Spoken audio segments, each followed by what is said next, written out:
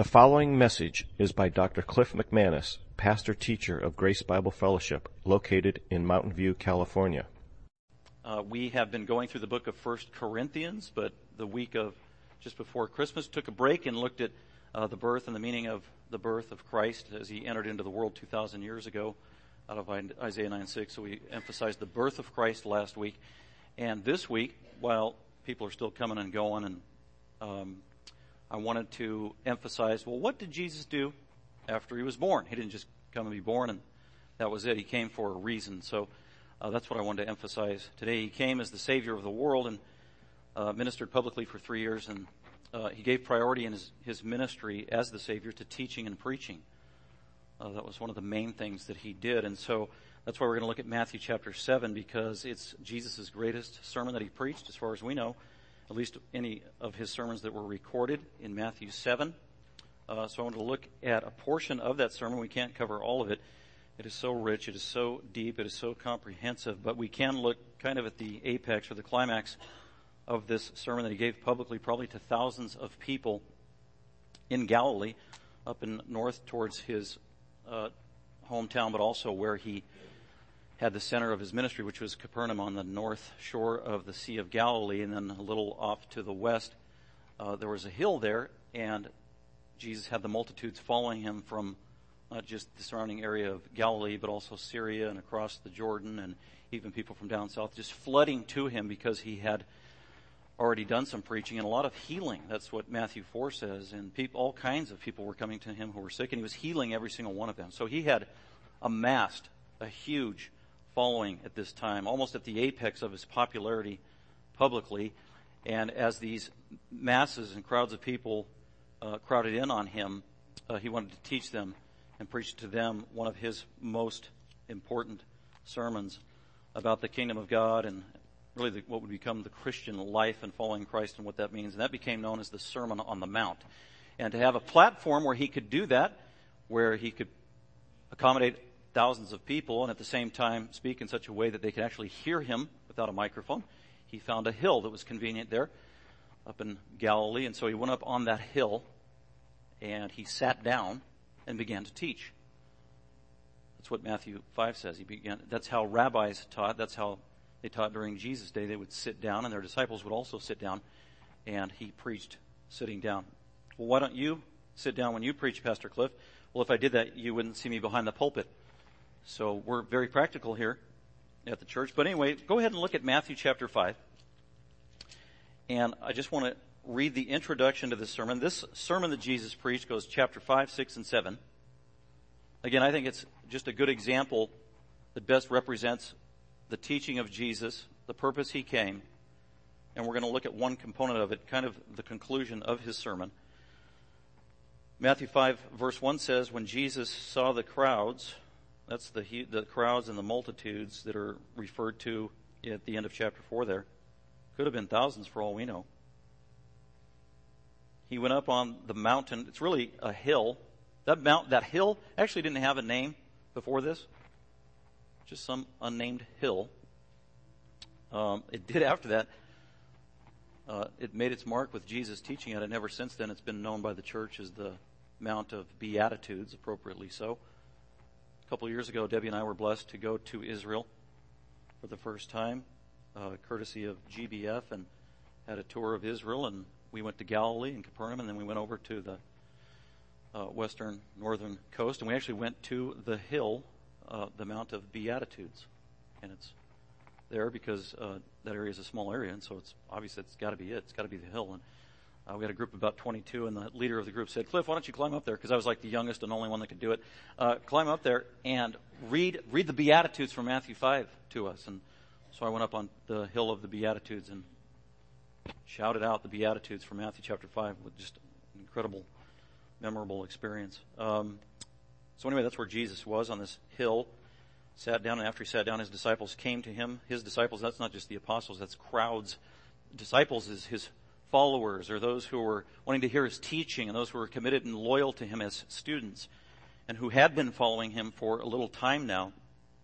Sat down there. Verse 2, he opened up his mouth and he began to teach. And he preaches this sermon. Chapter 5, chapter 6, and chapter 7. Now go to chapter 7. At the very end, verse 28, Matthew 7:28 says this, when Jesus had finished preaching, when he finished these words, which tells us that the Sermon on the Mount was one message. It was one sermon that Jesus preached. It's probably a condensed form that Matthew gives us, possibly. But it was definitely preached at one time. And when Jesus had finished these words in preaching, the crowds were amazed at his teaching. They were literally awed by Jesus' teaching because they had been accustomed to hearing the Pharisees and the scribes and the Sadducees teach, and they were merely human, and they usually got it wrong, and many times they twisted Scripture, and they didn't always teach directly from the source of Scripture expositionally, based on exegesis. A lot of times they were doing it filtered through tradition from the rabbis for hundreds of years, and so what came off frequently was a distorted message, but they were quoting men, not the Bible necessarily. And so that's what they weren't used to, the crowds hearing this binding, authoritative, straight, undiluted truth that came from God. And that's what Jesus did. He didn't quote other sources. He was the source. He gave divine revelation. It was inscripturated for our behalf. But when he was done teaching, the people realized they had just heard direct revelation from God like never before. And it overwhelmed them. And that's why they were in awe. Who is this rabbi? Who is this teacher? He is different. He is unique. And that was their response. By the way, the word amazed has many nuances and overtones in it. They weren't just excited. They were blown away. Some of them probably, they were shocked. Some were startled and convicted. Some probably had great fear by what they heard. Some, no doubt, had unspeakable joy from the liberating truth they also heard. So in that word, amazed, all of those elements are contained in their response, their emotional response to what they had just heard from the Lord Jesus Christ. I did say some were shocked and some may have had fear. And that takes us to our text for today. Let's go ahead and look at Matthew chapter 7. 15 through 23. Prior to 15 through 23, Jesus was talking about there's basically two ways to heaven. There are two kinds of people in the world. There are people who are going to go to heaven, and there are people who aren't going to go to heaven. They will end up in hell. And Jesus makes that categorically clear. And you get into heaven by believing God and His Word and His Savior, and you can't get to heaven by your own good works. It's not what you do. It's not what I do. It's what God has done through the work of Jesus Christ. He's the only way to get to heaven. If you're trying to earn heaven on your own, based on your own good works and trying to please God and be a do-gooder, that is insufficient. That won't forgive any of your sins. You won't go to heaven on that path. And so Jesus says most people in the world, unfortunately, are trying to work their way to heaven, appeasing God with their own self-righteous good works. That won't cut it. And Jesus said that is the broad road. And it's the easy road. It's the accommodating road. It's not a road of self-denial. It's not God's road of truth. And it's also the road of works righteousness or self-righteousness. Human works, human achievement. Thinking that I am good, I can earn my way, I deserve heaven, I can please God with my own human works. That was the broad road, and unfortunately, most people are choosing that road because of their love for their own sin, and that's what Jesus just finished talking about. The broad road leads to destruction and not to life. The road that leads to life is very narrow. It's very narrow. Few there be that find it. But it's not a mystery what road that is. Jesus clearly delineated and laid out what that road is. It's following Him and doing His will and believing His provision. It has nothing to do with self. It's denying self and it's submitting self to God's way, Jesus' way. And that's the narrow way that leads to life. And so Jesus encourages the crowd and the 1,000 that are there to be conscious of that and be careful and examine yourself and make sure you're on the narrow road and choosing God's path and the way of Jesus Christ and not the way of the world and the broad road that leads to destruction as He appeals to these people. And by the way, Jesus is talking to His disciples. He's not talking to thousands of atheists or agnostics or critics or skeptics. He's talking to Jewish people who profess to believe in Yahweh, who profess to hold to the Old Testament, the Mosaic Law. Many of these probably who, were on a superficial level at least, were loyal to Jesus and agreed, yeah, he's an impressive rabbi. After all, he healed me from being blind. I'll follow him and listen to him and give him a hearing, and he's my teacher. And so it's, for the most part, at this point, a sympathetic audience or crowd that he's preaching to. Nevertheless, he's giving them a stern warning, and then he transitions into the sternest warning ever given to humanity by God and definitely by Jesus Christ. Of all of Jesus' teaching, this one is the most sobering. So let's go ahead and look at it, verses 15 to 23, as he's talking to disciples, as he's talking to professing believers. So being that all of us, or the most of us here, would be professing believers, this is relevant to us. This is practical to us. This is 100% transferable in our day to apply to our life. This warning, because it's a warning to professing followers of God. So let's go ahead and look at it. I called it "Don't Be Deceived." The title, that's a command. It's an imperative, because that's how this passage starts out, with a command or an imperative. We're obligated to do it. Don't be deceived. And that's what he's talking about. This is a warning that Jesus is giving. Very typical of Jesus' teaching, by the way. If you read through the Gospels, Matthew, Mark, Luke, and John, in an undiluted fashion, and read all of it, much of Jesus' teaching, you will find, was warning, controversial. That's why he developed critics early on in his ministry and all throughout, because he spoke undiluted truth that offended people, especially people who loved their sin. And so here, Jesus knows true disciples need to be protected. True disciples need a clarion call to be warned and be awake and be sober-minded.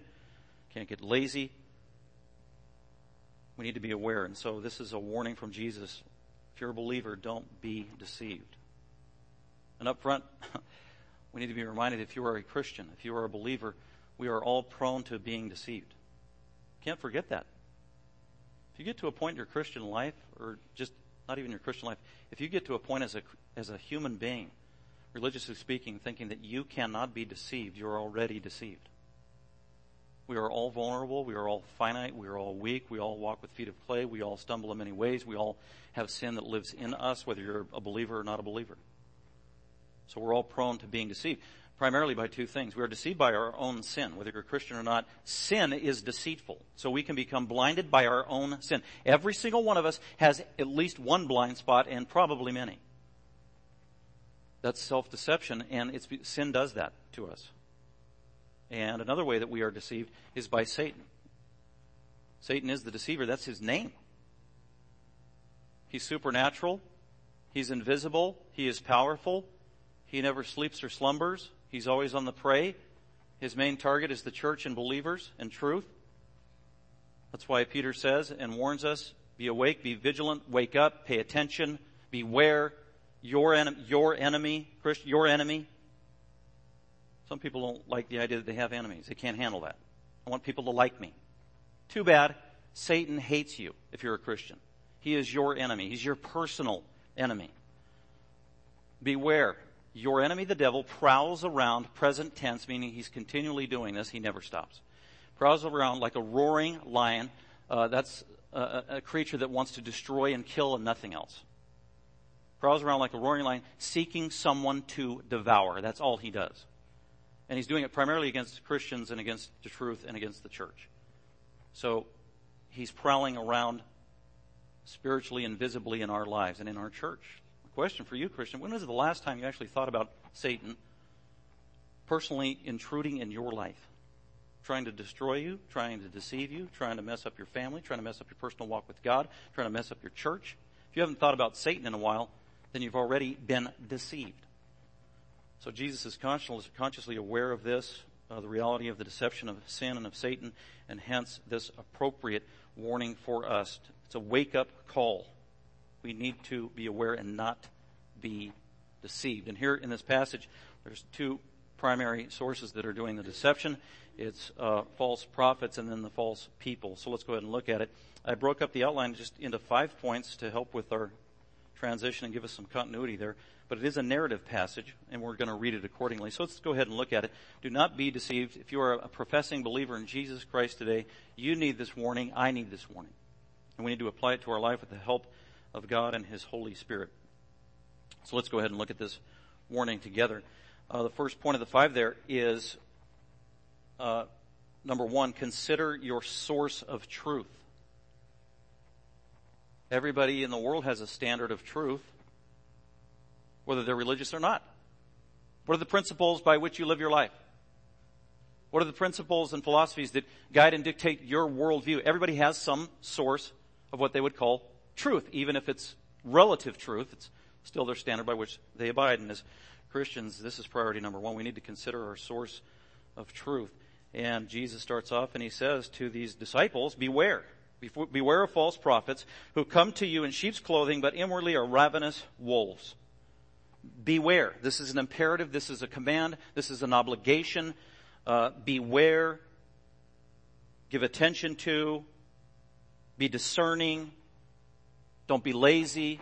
Don't be passive. Don't let your guard down. Keep your eyes up. Keep your mind sharp. Listen carefully. Be a discerning believer. Present tense, continually, all the time. In other words, this is a discipline of the Christian life.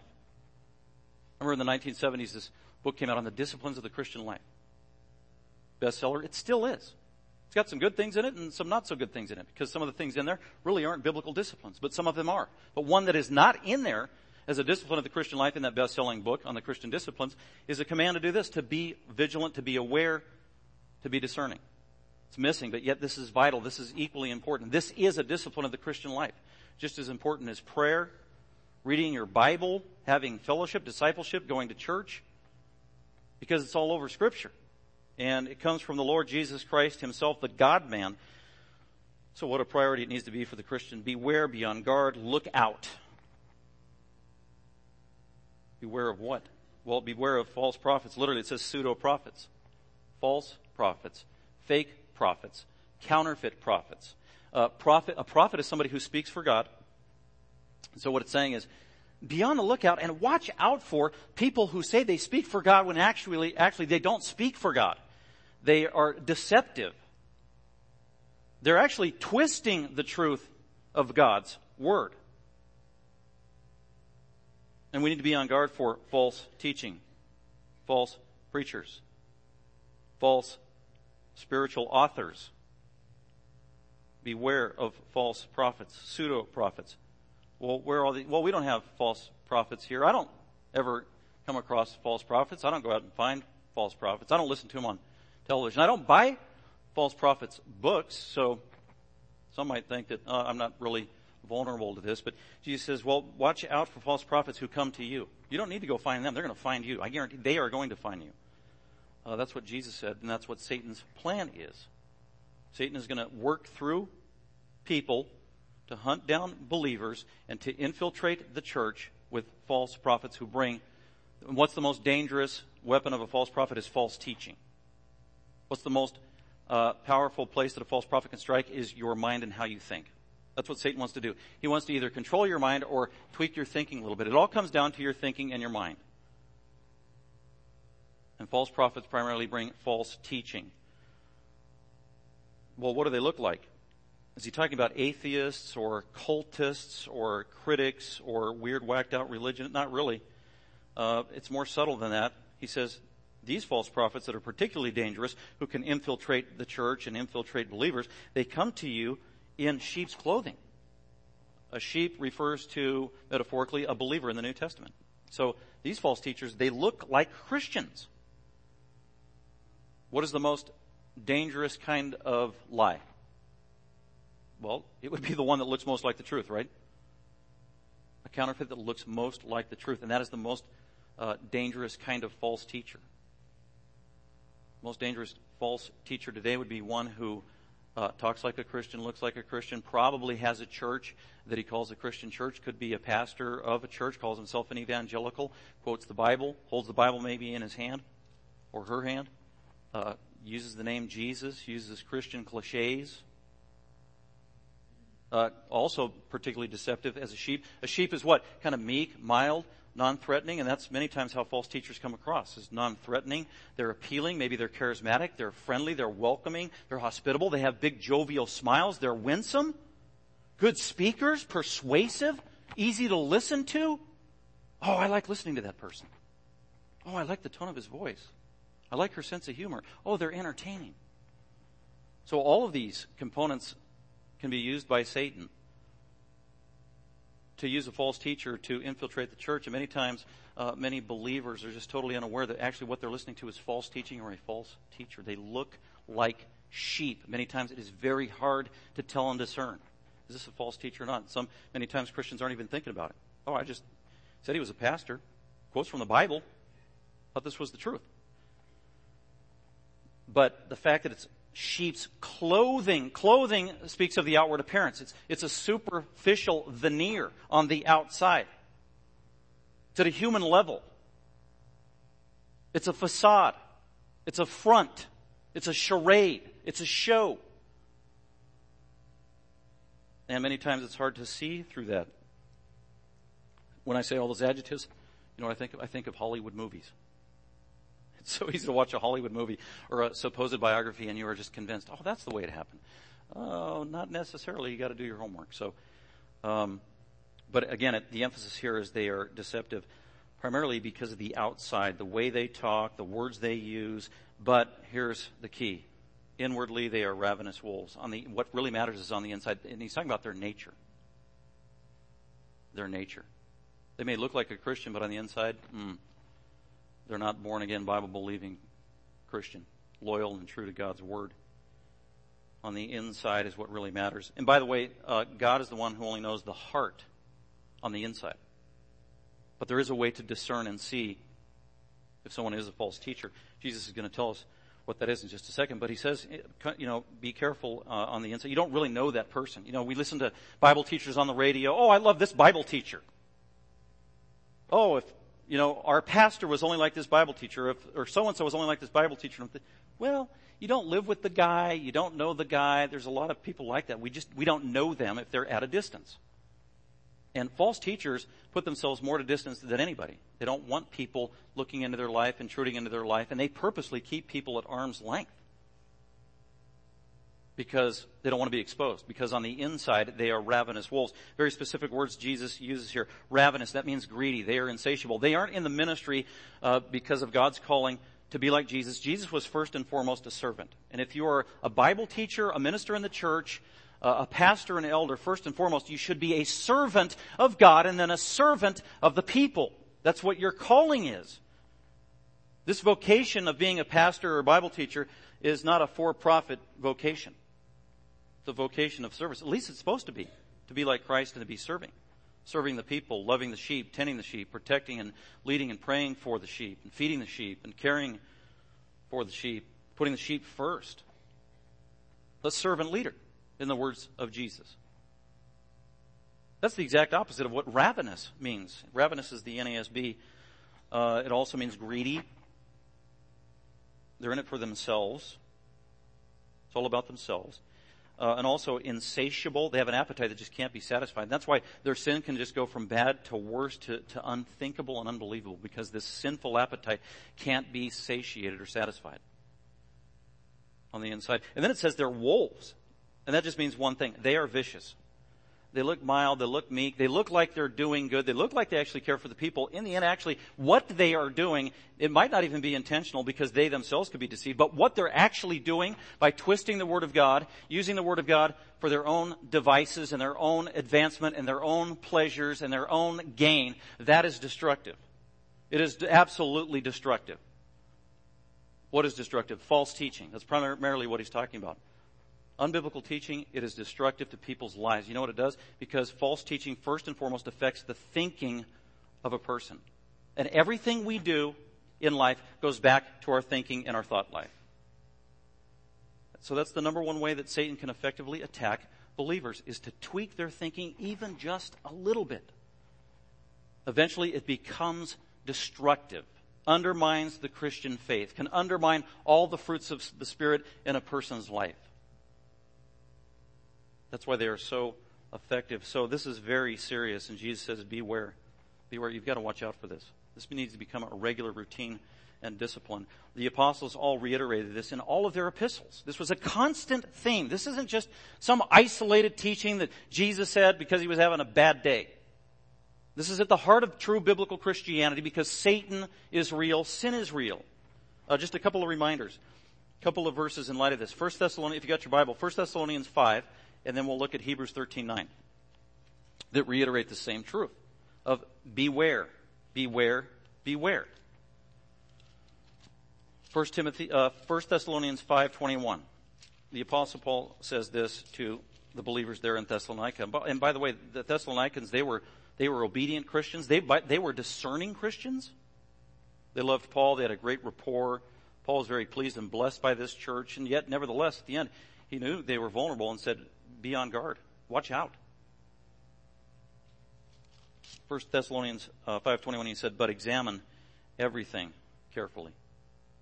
Present tense. Keep on examining everything. Scrutinize everything. He's talking about teaching. Be a discriminating person. Be a scrutinizing person. Be a discerning person. Be a proactive Christian of everything that's coming out the pike that you hear. Whether it's preached, written, whatever form it's coming in. Examine everything and examine everything carefully. Hold and vet it all out. This is biblical. I keep this and I embrace it. This is unbiblical. I reject that. Hold fast to that which is good that you're blessed by. Hold fast. And then verse 22, abstain from every form of evil. The number one evil is false teaching. Have nothing to do with it. Reject it. So that's a command for every Christian. Let's look at this other one, Hebrews 13:9. Just keep flipping, going past Timothy before James. And you got Hebrew, the last chapter in Hebrews 13:9. Says this, do not be carried away. Do not be carried away.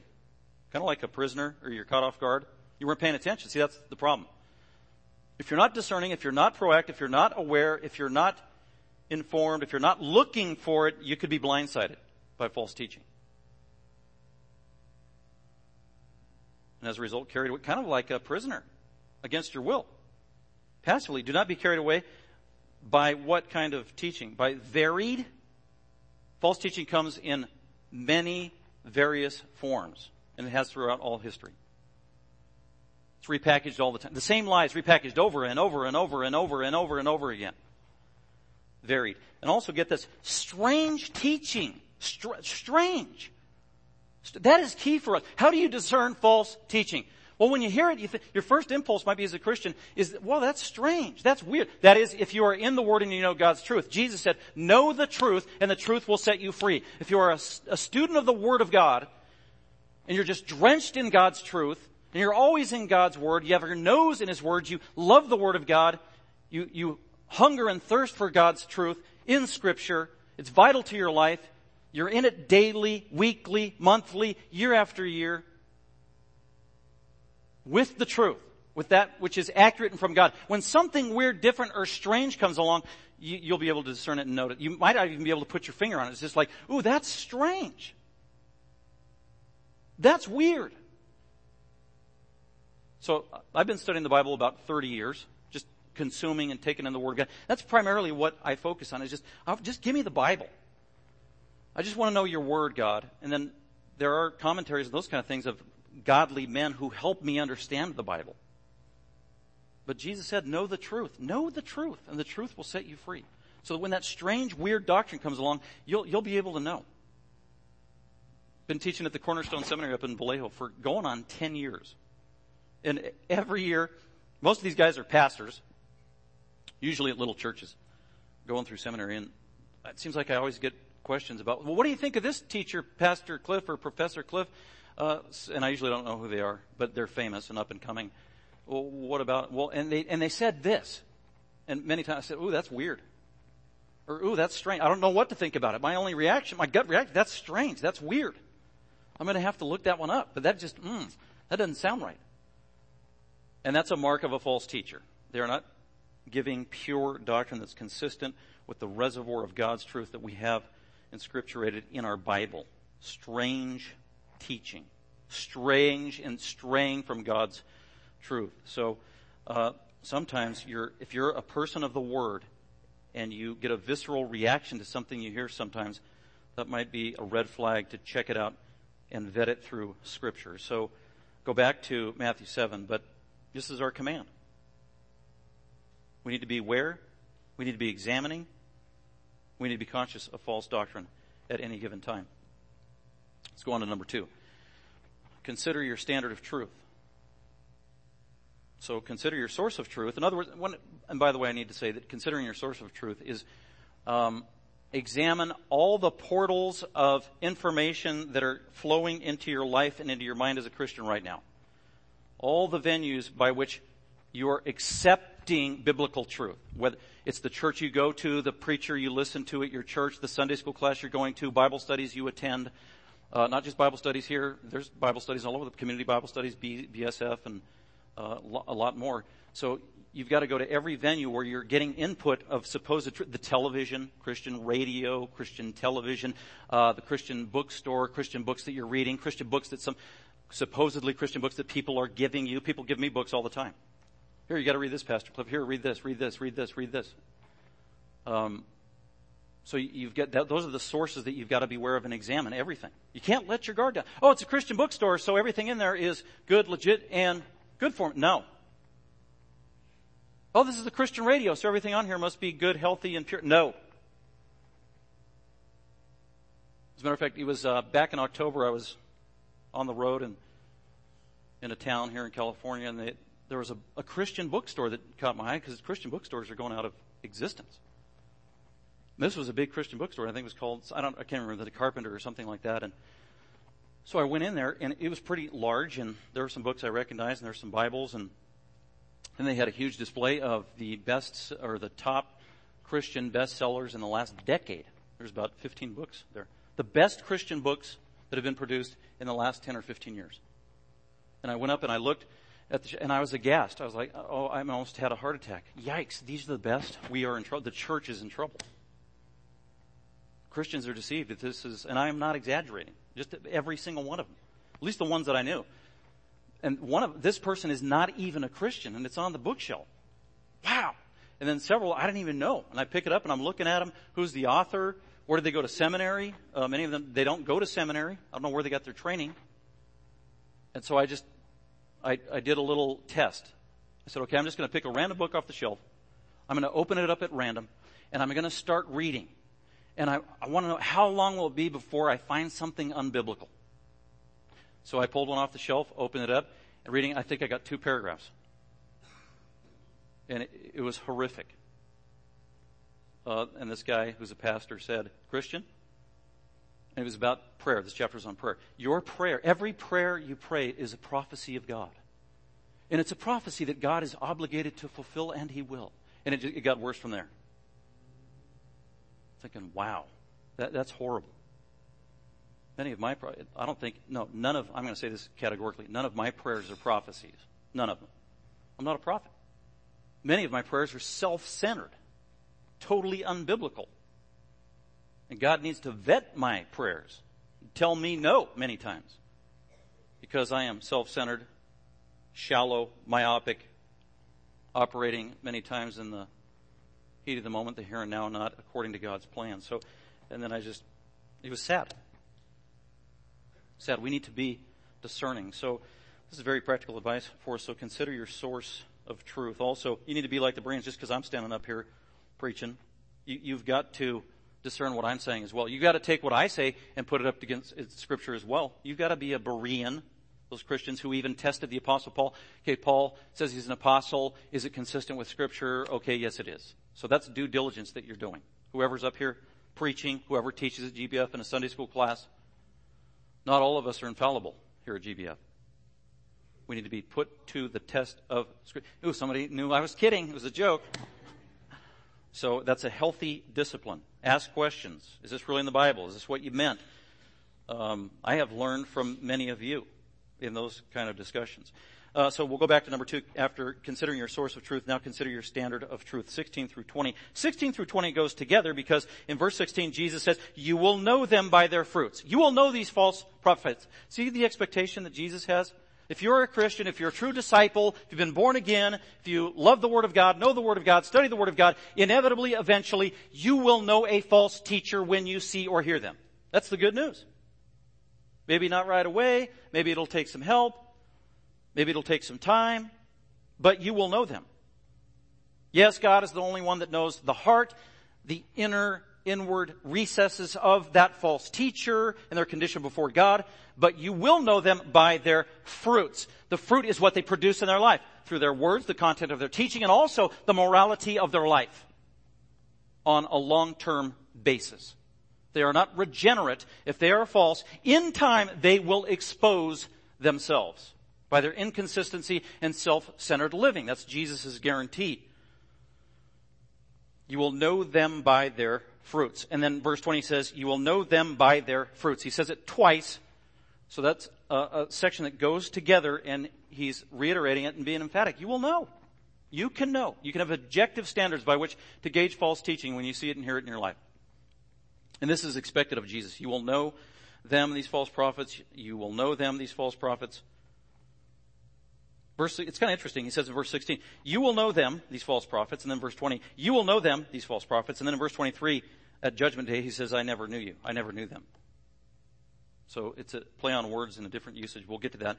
But you will know these false prophets. How do we know false prophets? It's by their fruits. And the fruit, well, what are the fruits in their life? I think it's primarily their teaching, the content of their teaching. That's why you got to get past the superficialities of the tone of their voice or how they dress or, wow, their church is so big. That is awesome. It is growing like crazy. That is not a standard or measure of truth. So we have to put away the superficial humanistic standards of assessing truth. That has nothing to do with it. How they talk, whether they're winsome, how they dress, how they smile, how many books they sell, how many other Christians endorse their teaching. That's a big one. That's not a standard. It's by their fruit. And the fruit is the content of what they're teaching. And out of that flows the walk of their life, their ethics, their lack of integrity, the compromises in their life. It's always there.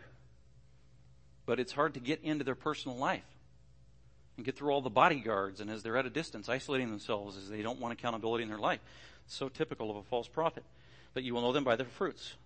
So fruit is something tangible. Fruit is the end result of the root. The fruit determines the root of a tree, of a bush. Tree could be a foot tall. It's green. It's got leaves. You have no idea what kind of tree is that. You're not going to know what kind of tree it is. What the root is, what the DNA is, what's on the inside until it produces the fruit, which comes with time. And that's the same with false teachers. With time, they will be exposed. They are going to produce fruit. They're going to produce false teaching and a false lifestyle, contrary to God's word. And that's how we can know them, by their fruit. Look at their fruits, look at their teaching, and vet it through Scripture. And Jesus gives an illustration using grapes and bushes and trees, which was relevant to their culture and how they lived in their day. Grapes are not gathered from thorn bushes, nor figs from thistles, are they? So every good tree, every good prophet, every true teacher of God's word will bear good fruit. They'll have good teaching. It will be biblical.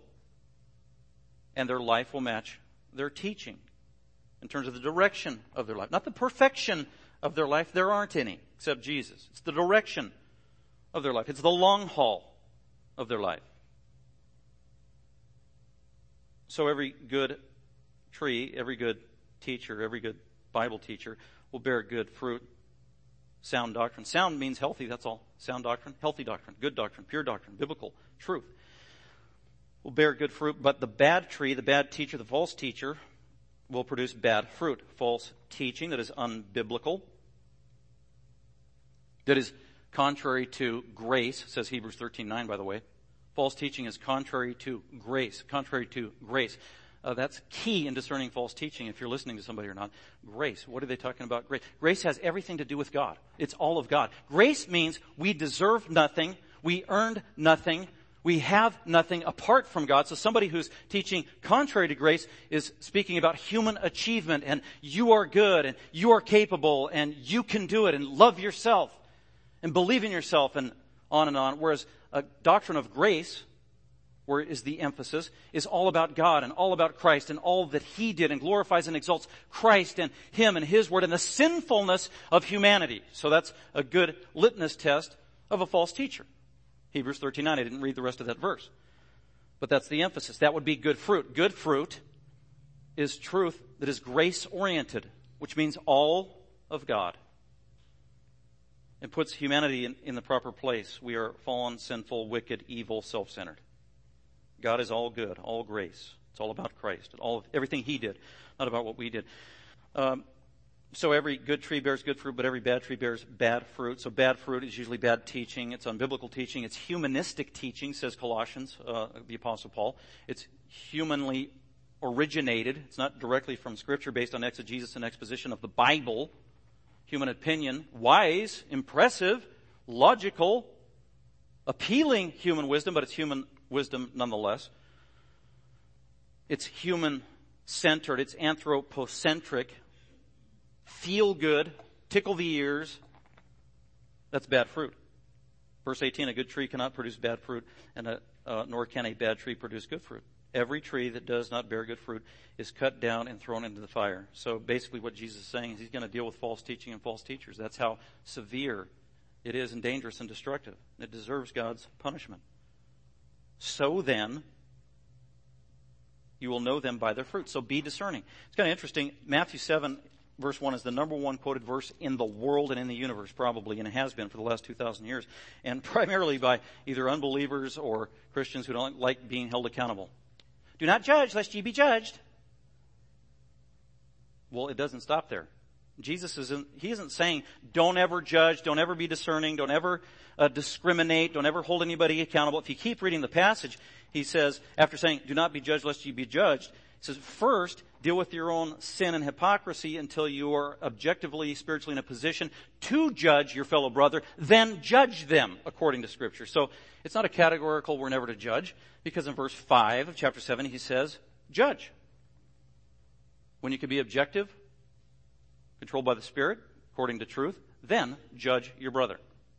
And so here also, we are commanded to judge false teaching, judge false prophets. We don't judge their motive, their heart. Only God knows that. We judge the fruit they produce. So I can talk about a false teacher, like Paul does and Jesus does, by name in the Bible.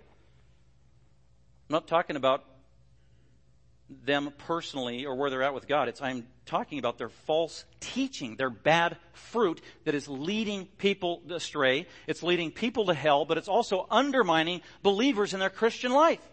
And worst of all, it is blaspheming God and Jesus the Savior. That's why this is so serious. So beware, consider your source of truth, consider your standard of truth, and the standard of truth, by the way, is Scripture. That's how we can assess whether the fruits are legitimate or not. That's the standard. It is the Bible, and only the Bible.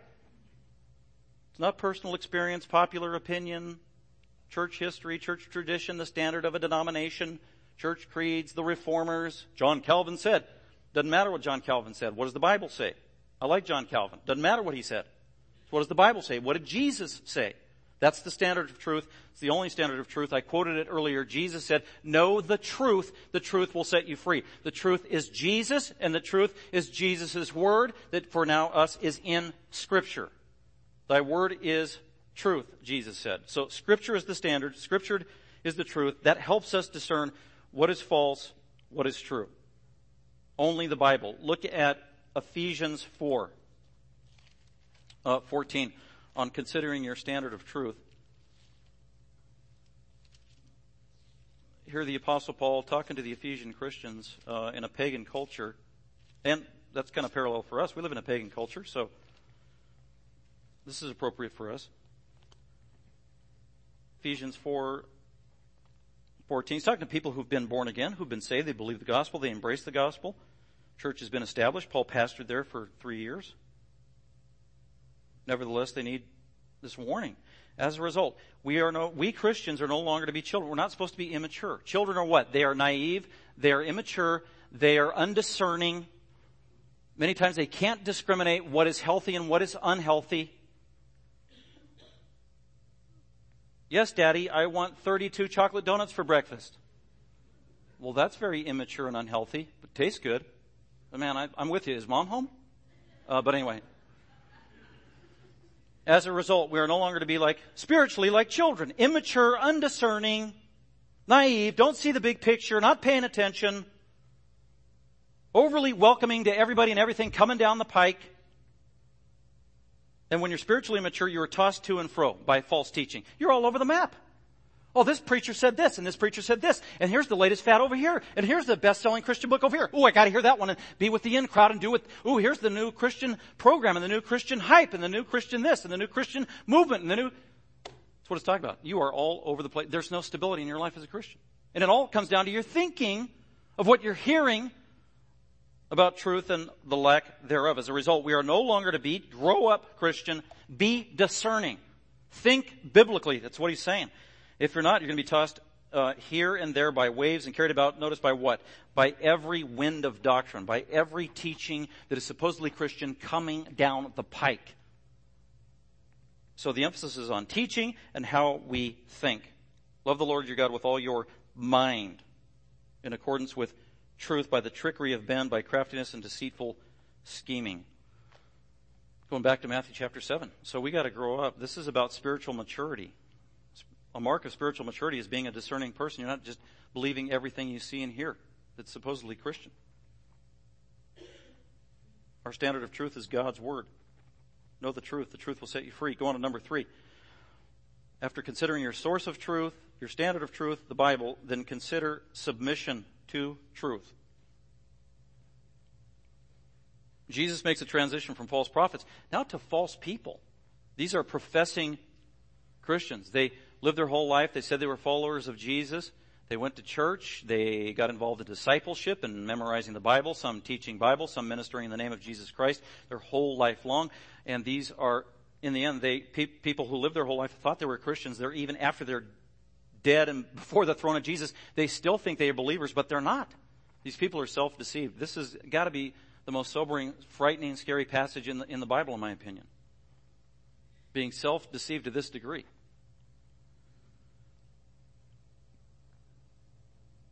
Verse 21. Jesus says, not everyone who says to me, Lord, Lord. It's not just about a profession. You can't just, oh, I'm a Christian. Oh, I believe in Jesus. Oh, yeah, I believe in the Bible. Oh, I go to church. There's all kinds of people who say Jesus is Lord who are not Christians.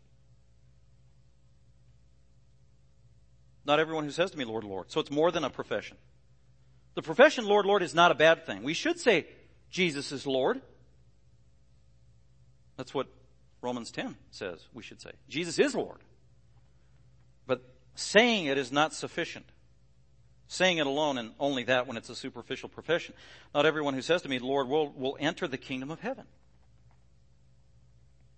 Not everybody who professes to be a Christian is going to get into heaven. Because not everyone who professes to be a Christian is a Christian. There are many people professing to be believers. They are not believers. And many of these people are self-deceived. They truly think they are saved. That's why this is so frightening.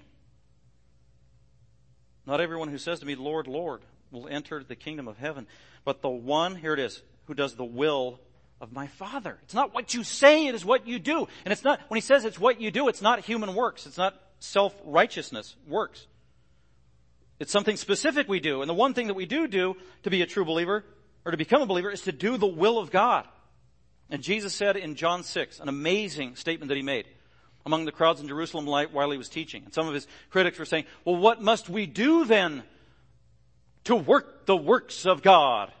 The Pharisees, who thought earning God's favor was by doing their own fastidious works.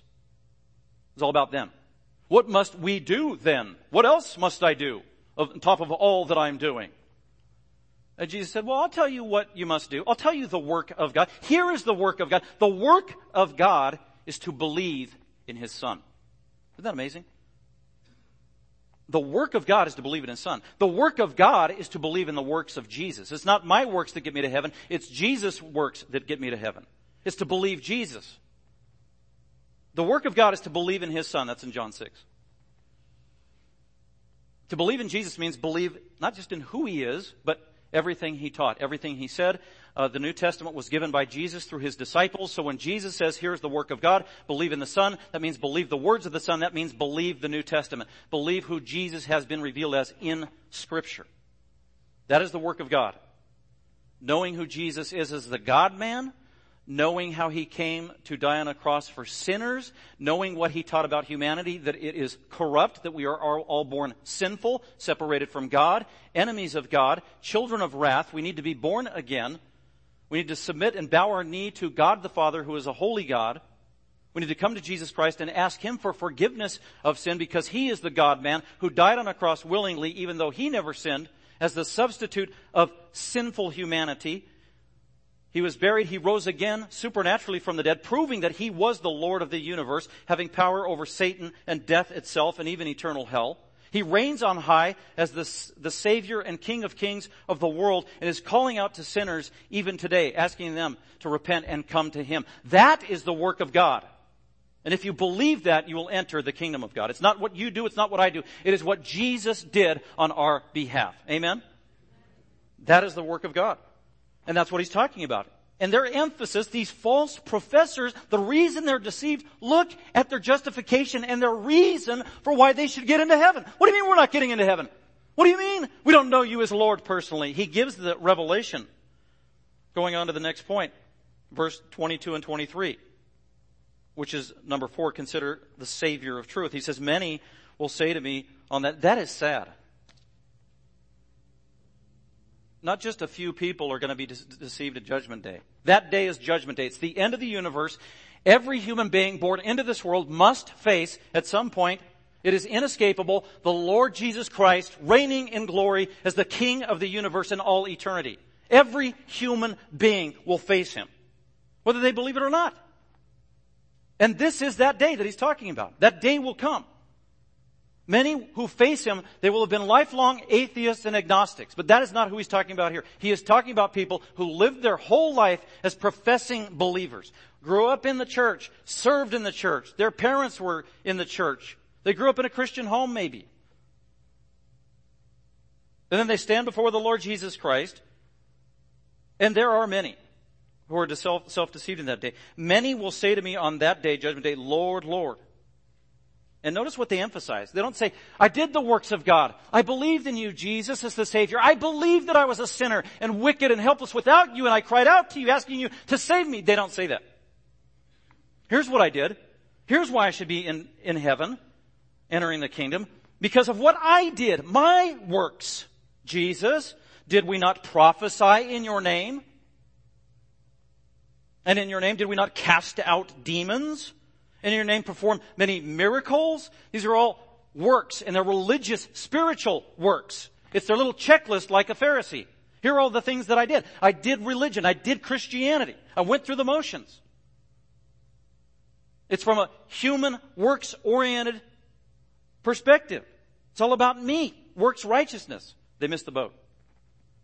We can't do anything to earn salvation. We can't do anything on our part to earn forgiveness of sin. It is all and only what Jesus did on the cross that matters, and our response to it. By the way, the works that they did aren't bad works.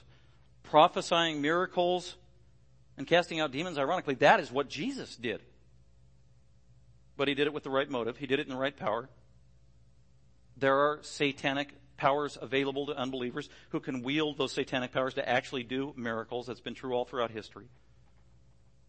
So just because you see a supposed miracle doesn't mean it's true. Doesn't mean it was a true prophet where that happened. Oh, the congregation, there were 5,000 people, and glitter began falling down from the ceiling. It was so heavenly. I don't know about that. That sounds strange. That sounds weird. It's not about the works. It's about the will of God, believing in Christ, believing in his word. Not what we do, but what he did. And sadly, Jesus says in verse 23, then this is going to happen. This is reality. This is the future. This is so sad. And then I will declare to the many people who believed they were believers and Christians. So this tells you who Jesus is. He's not just a man. He has the authority to consign people to heaven or hell.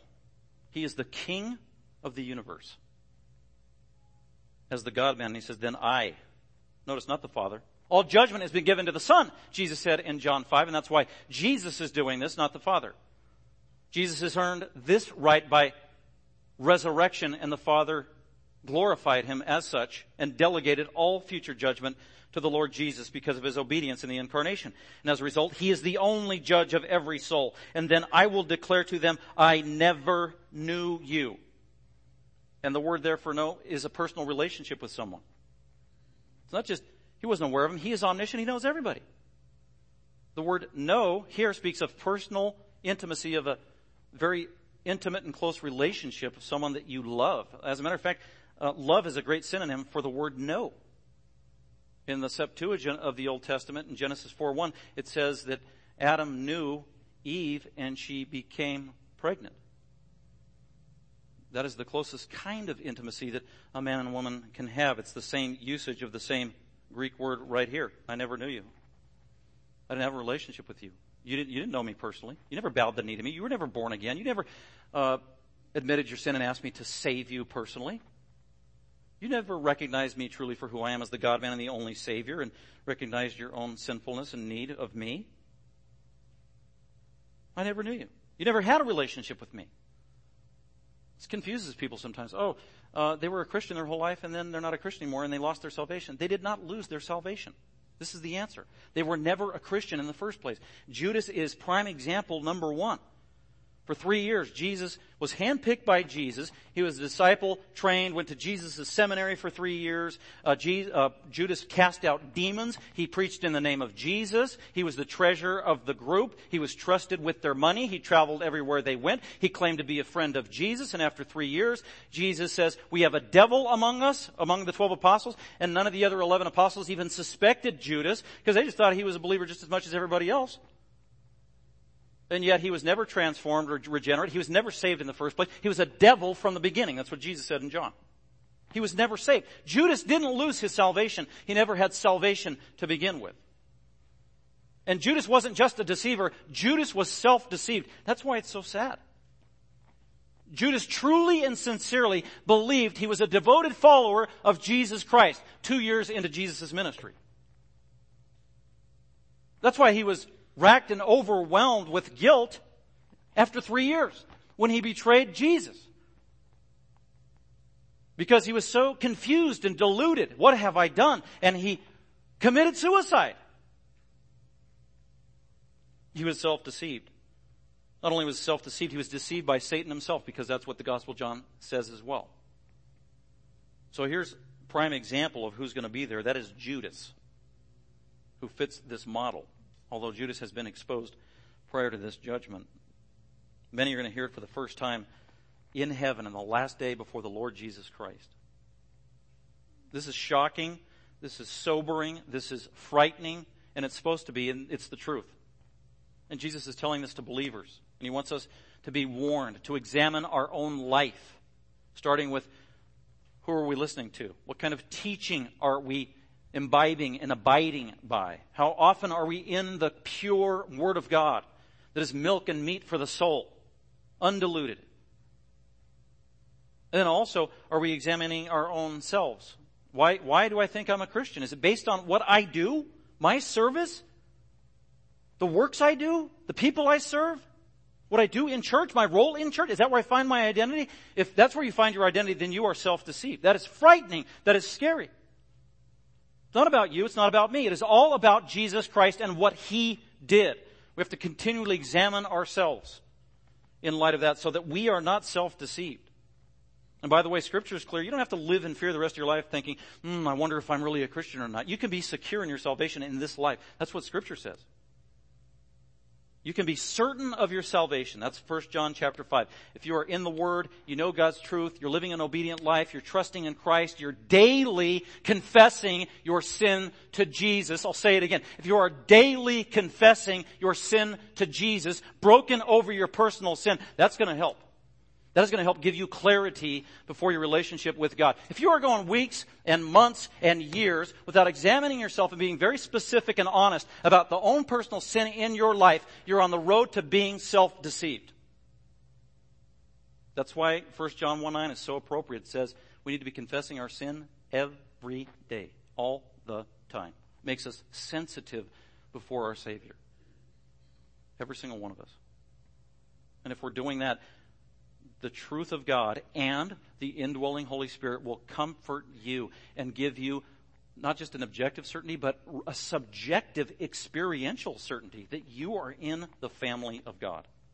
And you can cry out to him, Abba, Father. That's Romans 8. So we can know definitively and for sure that we are true believers. We don't have to live in fear in light of the people who are talked about in this passage. Well, with that, let's go ahead. We have the privilege now to go to communion. And before we have communion, by the way, if you are a Christian, if you know Jesus Christ personally, meaning if you believe Jesus is the only Savior, that he is the God-man, that he came here from heaven to die on the cross as a substitute for your sin, to appease the Father. And if you believe that Jesus was buried and rose again from the dead, ascended back into heaven, and you have cried out to Jesus and asked him to forgive you and save you, you've repented of your sin. That's what I mean if you're a believer. So if you believe that and you've appropriated that in your own life, then Jesus says you are welcome to celebrate communion. Because communion is remembering the death that he did on your behalf and on my behalf. And we do it together as a body. And it is a celebration of the great work of the Lord Jesus Christ. And before we have communion, let me go ahead and read what the Apostle Paul said to remind us of this ordinance that Jesus gave the church. That he said to do regularly, do communion. Somebody asked me a good question last week. How come GBF has communion only once a month? And I'm the senior pastor dude at this church. So I should know the answer, right? Why does GBF only have communion once a month? I said, I don't know. That's a good question. Because we've always been doing that way, but we don't always do it that way. Sometimes we'll do it differently. But I think the biblical mandate is it needs to be done often or frequently enough as a reminder of the great work Jesus has done on our behalf and recognizing that corporately as a church.